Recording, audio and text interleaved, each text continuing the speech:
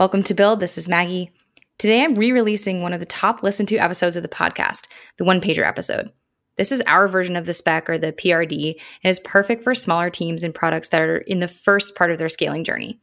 I wanted to share this one again to refresh everyone on what it was, because in the past couple of quarters at Drift, we've scaled enough that we've had to actually evolve this original template. I'm going to be releasing part 2 of the one-pager story in the next couple of weeks. So for now, enjoy this look back into the archives where Daphne schools me on how to use one-pagers effectively.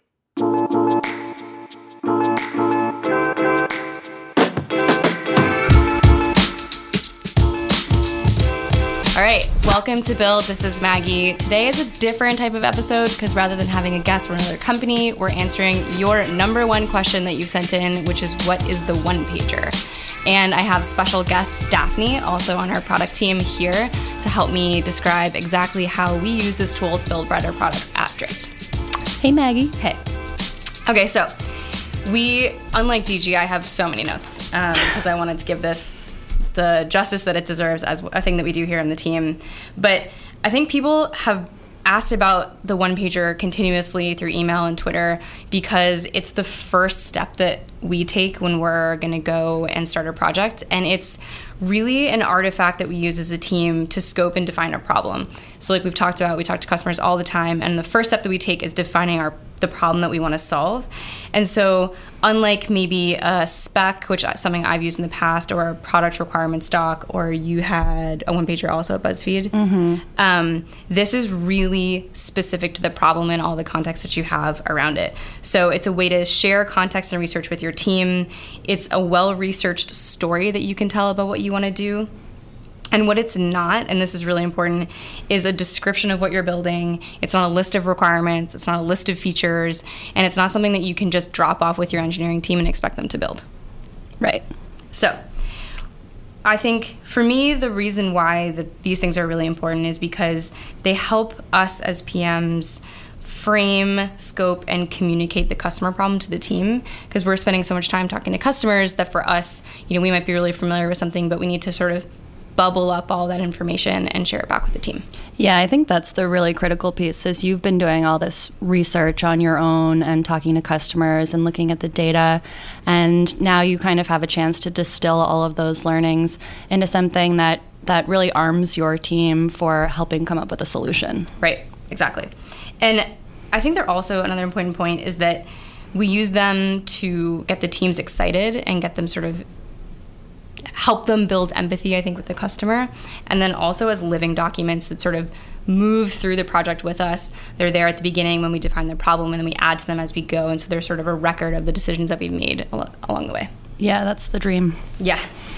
Okay, so there are 6 sections in a one-pager. It's deceptively simple. And they are the story, the background and context, the goals that you have, any requirements and constraints, a time box for the project, as well as concepts and references. So we're going to go into each of those quickly in detail.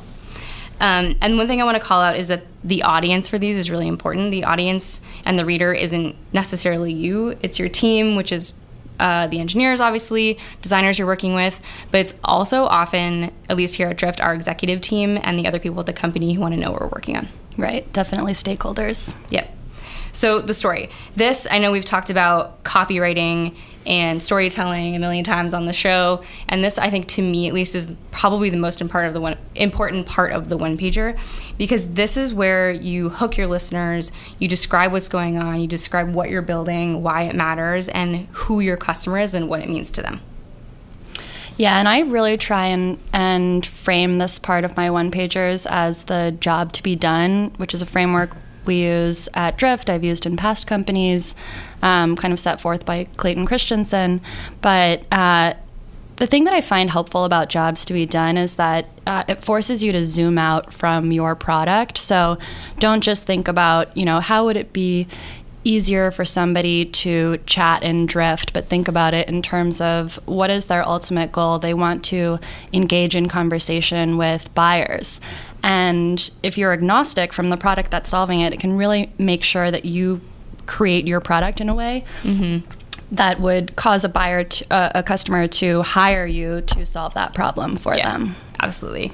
Yeah, and I think that the better that you can paint that picture and the more crisp you can be, the easier it is to build the thing that you're trying to build, and B, write the rest of your one-pager. Yeah, this is the part that has the most revisions for me generally, and that's okay, I think, as you go into writing one-pagers, to know that you'll start and it'll evolve as you are able to better articulate exactly what is that problem you're solving, what is the job to be done, and trying to make that really succinct, because I think one thing is, if it's taking you a lot of time to describe that in many sentences and paragraphs, you haven't really quite nailed exactly what it is. Yeah, I 100% agree. And I often find myself filling out the rest of the one-pager and then coming back and finalizing that first part as I remember all the context that I've gained over the course of whatever it is I'm working on. Definitely. Okay, so second part, background and context.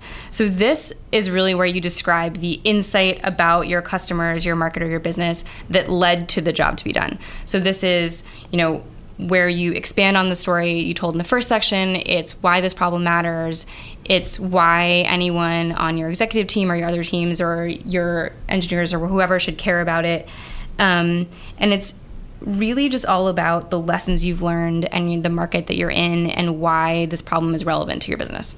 Yeah, and this is a great time I always include direct quotes from customers, visuals where I can. Here's what the experience is right now. Here's why it's hard.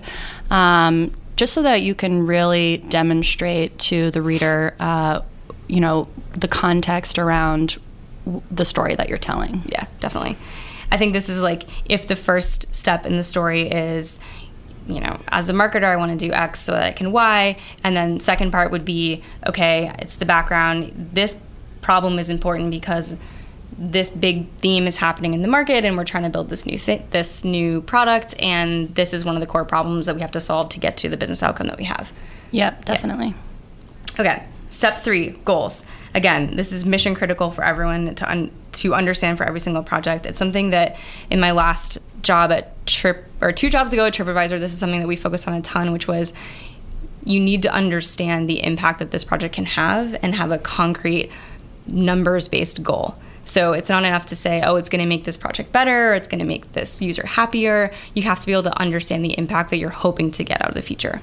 Right, and this goes in a little bit to the next part, but the timeline on which you could have a whole podcast devoted to goals. Yeah, definitely. Serious. Yeah. Maybe we'll do one. So you have to have goals. Step 4, requirements and constraints. So I think this is an interesting title for this section because we actually don't include requirements in the sense of what you should build, right? Instead, it's what's the box in which you're working? What are the things that need to have happen, or what are I think you mentioned risks and dependencies that you need? Yeah, and it's a good way to scope the problem. So, this can't impact X other product, or how, can you do this within the scope of kind of these parameters, depending on which product is. But I think it's a good opportunity to narrow the focus of the solutions that you're generating so that you don't get distracted. Right. And this is also where I at least start to capture all of the unanswered questions, or as we call them, open questions that I have about whatever it is that we're working on. So, okay, I'm writing this one pager, I get to this part, and, I already know that I'm going to have a dependency on another team, or that this part of the product is really old and legacy and might take us twice as long to work with, or whatever the thing is that you already know might be a roadblock. I would call it out here so you can remember to look into it and make sure you're not going to miss it when you build. Right, definitely. Any risks that you can identify up front. Yep. Okay, step 5, time box. So this is how long you have to solve the problem, and as we were chatting before this, Daphne and I both admitted that we leave it blank. But in theory, I think what Craig would be telling us, our VP of product, is that this is where we understand how long this should take to build, how much it's worth, how much time it's worth, I guess. Yeah, and I think, again, it can be a good kind of forcing function to set a deadline that helps prioritize and make sure that you're devoting a reasonable amount of time to solve this problem, depending on how important you think it is. So I think you can use your judgment on whether or not it's required. Yeah. I try to give a sense, at least, if it's something that we need to do in the quarter, if it's only worth, a week or whatever, just to give a relative sense. Yep. But again, this is also where I do occasionally come back and put in, let's say we've gone through the process of writing the one-pager, we've done a story time, and now we're actually building the thing, then I might come back in and put details on milestones later on. Yeah, absolutely. I think that's when it's really helpful, is to be able to show when we expect to accomplish different pieces of this project. Right. Okay, 6th and final section, and this is probably outside of the story part where I spend the most of my time, and that's what we call concepts and references. And this is where we put every single piece of relevant information that you have. I often just have like a grab bag of things at the end of the one-pager, and that's stuff like role models. So who has built a feature like this out in the market that you want to learn from, or you want to copy or innovate off of? This is where you would put teardowns. So have you done an analysis of someone else's tool or feature or a way they've solved it, and you've learned some things, so put it there. This is where I put all the customer context that I have, so all the quotes, definitely just pictures of Slack messages and pictures of emails and whatever. And yeah, just any details that we have of things. Yeah, I think I use it a lot for all the research that I've done that led to this, so that if people want to dig further, they can, but also because it's great for posterity just to go back and be able to reference it later, so I'm not trying to dig through notes somewhere else. Yeah, totally. I think also sometimes you might have concept designs or concepts that you put together, and this is where I would put them just so everyone can see them, learn from them, and have them in one place for sure. Yeah, and as the design process goes on, as you were saying, we definitely always add them to the one-pagers so that you can see how things evolve. Yeah. Okay, so those are the 6 sections. Again, it's the story, background and context, goals, requirements and constraints, time box, and concepts and references. Super simple. These shouldn't take a ton of time to write because in theory, you've already done the work by the time you get to the point of writing them. Yep. So one other thing I want to call out is that we use one-pagers at different points in our process. We have at least 2 types that I could think of when I sat down to work on this, which is the vision one-pager and then the actual one-pager. So vision one-pagers would be, okay, we have this bigger problem that we want to solve maybe over the course of a quarter, and this is the full scope of that, whereas the individual one-pager would be like the first step in solving that problem. Yeah, when you were mentioning that in your time box, you might have the different milestones. Generally, for me, each of those milestones is its own one-pager. Oh, okay. That's great. I should do that. So I think we also wanted to add a couple of other tips and tricks that we've learned along the way that make one-pagers helpful. And something that another person told us here is that write for your readers and not for yourself. So think about, G2 reading your one-pagers on the wiki, and maybe he has no idea what you're working on, but you could add enough context that he could pick it up and understand why it's important. Yeah, and I think alongside that, anticipating the questions that you're going to get from your engineering team or others when you present this is really important, because always people are going to have questions that you don't think of, and that's great. That's actually one of the goals of the one-pager, is to start generating these questions from other people. But the ones that you can think of on your own, you should already be able to address in the one-pager. So that's a good kind of exercise, is what questions do I think are going to come up, and are they covered? Have I addressed them here? Yeah, and I think another thing that our team member called out was read your one-pager from the perspective of someone who has no context or is not technical, and then from the perspective of someone who is technical. So especially if you're working on something that is deeply technical and technically challenging, then you probably want to understand where those big issues are going to be, and like you said, call them out. Yeah, and I love that idea. I'm definitely going to try that. That's not something I've done yet. I know. In the process of researching this episode, I've learned a lot of things I should have been doing. Which brings me to my second point, which is don't rush the job to be done or the story. And I think we were talking about this earlier. I think it's really easy to write one that's sort of simple and not useful, especially if you're sticking to that like strict job to be done framework. I think it's pretty easy to say something like, a project that we just shipped a couple weeks ago on one of the teams that I work on as a marketer who's using Drift, I want it to be easier to build bots so that I can launch more bots. Like, that's easy to write, and that definitely is a job that we're solving, but you can't use that, right? Like, there's nothing I can do with that. And so I think spending the time to write that story in a way that's compelling is worth every second. Yeah, and to your point, nuanced. Is it really, like, you don't just want to build better bots? What is the goal that you're trying to achieve? And so again, like, how can you zoom out from the solution and really think about the job itself? Yeah, that's true. Better bots is uniquely unhelpful for a team member. Okay, third point that we wanted to bring up was, we've mentioned this before in the podcast, but I think here it's really relevant, is show, don't tell. So of course we're writing one-pagers and there's words on the page, but the more pictures and the more examples that you can give from real life where you're not just talking, I think the better. Because nothing gives customer context better than a recording of a customer. Right. And so direct quotes for sure. Often, for, like we were saying, it's just screen grabs of conversations with customers. Also, I include a lot of graphs of data that apply to the problem that we're talking about. I do think those visuals, I mean, in a basic way, also break up a chunk of text, which can be helpful for your reader. Super true.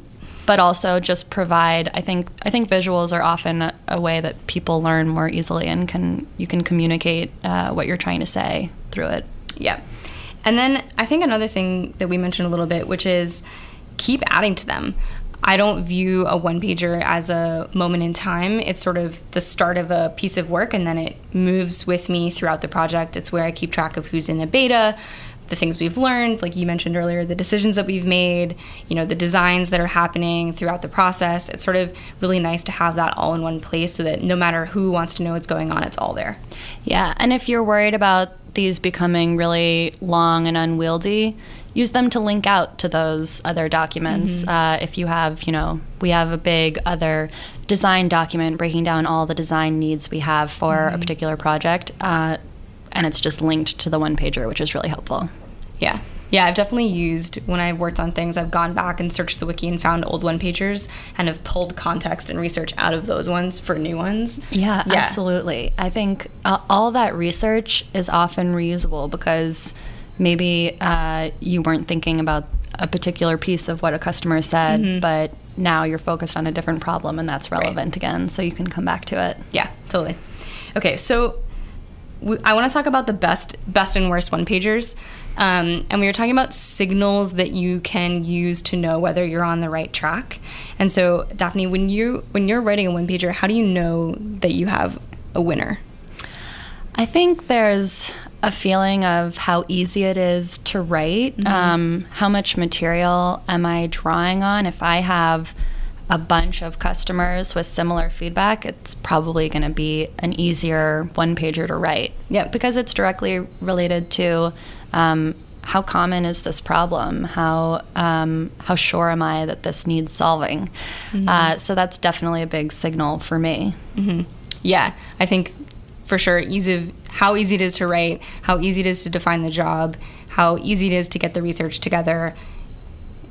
Definitely is a signal for me, at least. I think also, if you find yourself trying to spin the story or spin the problem that you're solving in a way that fits into some bucket, that would be a warning sign, I guess, on that front, that I'm going down the wrong path. And that's like, I'm trying to fit this project that I want to do into a goal or into some priority that we have, and I probably shouldn't be doing that. Yeah, I think that's the most common way that happens, is trying to couch it in the context of what's important to the company. Right. And I think if you're finding yourself doing that, don't try and do that, but instead, if you have a real customer problem that doesn't fit into your priorities, that's a good opportunity to market that up and socialize it and make sure people are aware, because even if it's not a part of the priorities today, this might be a good opportunity for you to raise your hand and say, I've identified a gap we haven't been focused on. Definitely.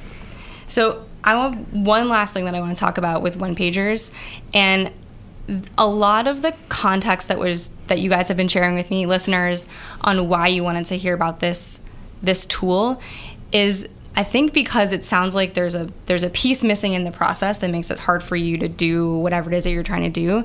And I think, again, we've laid out what a one-pager is for us, but I think it's only a tool, and it's only as useful as the communication is good between your teams, if that makes sense.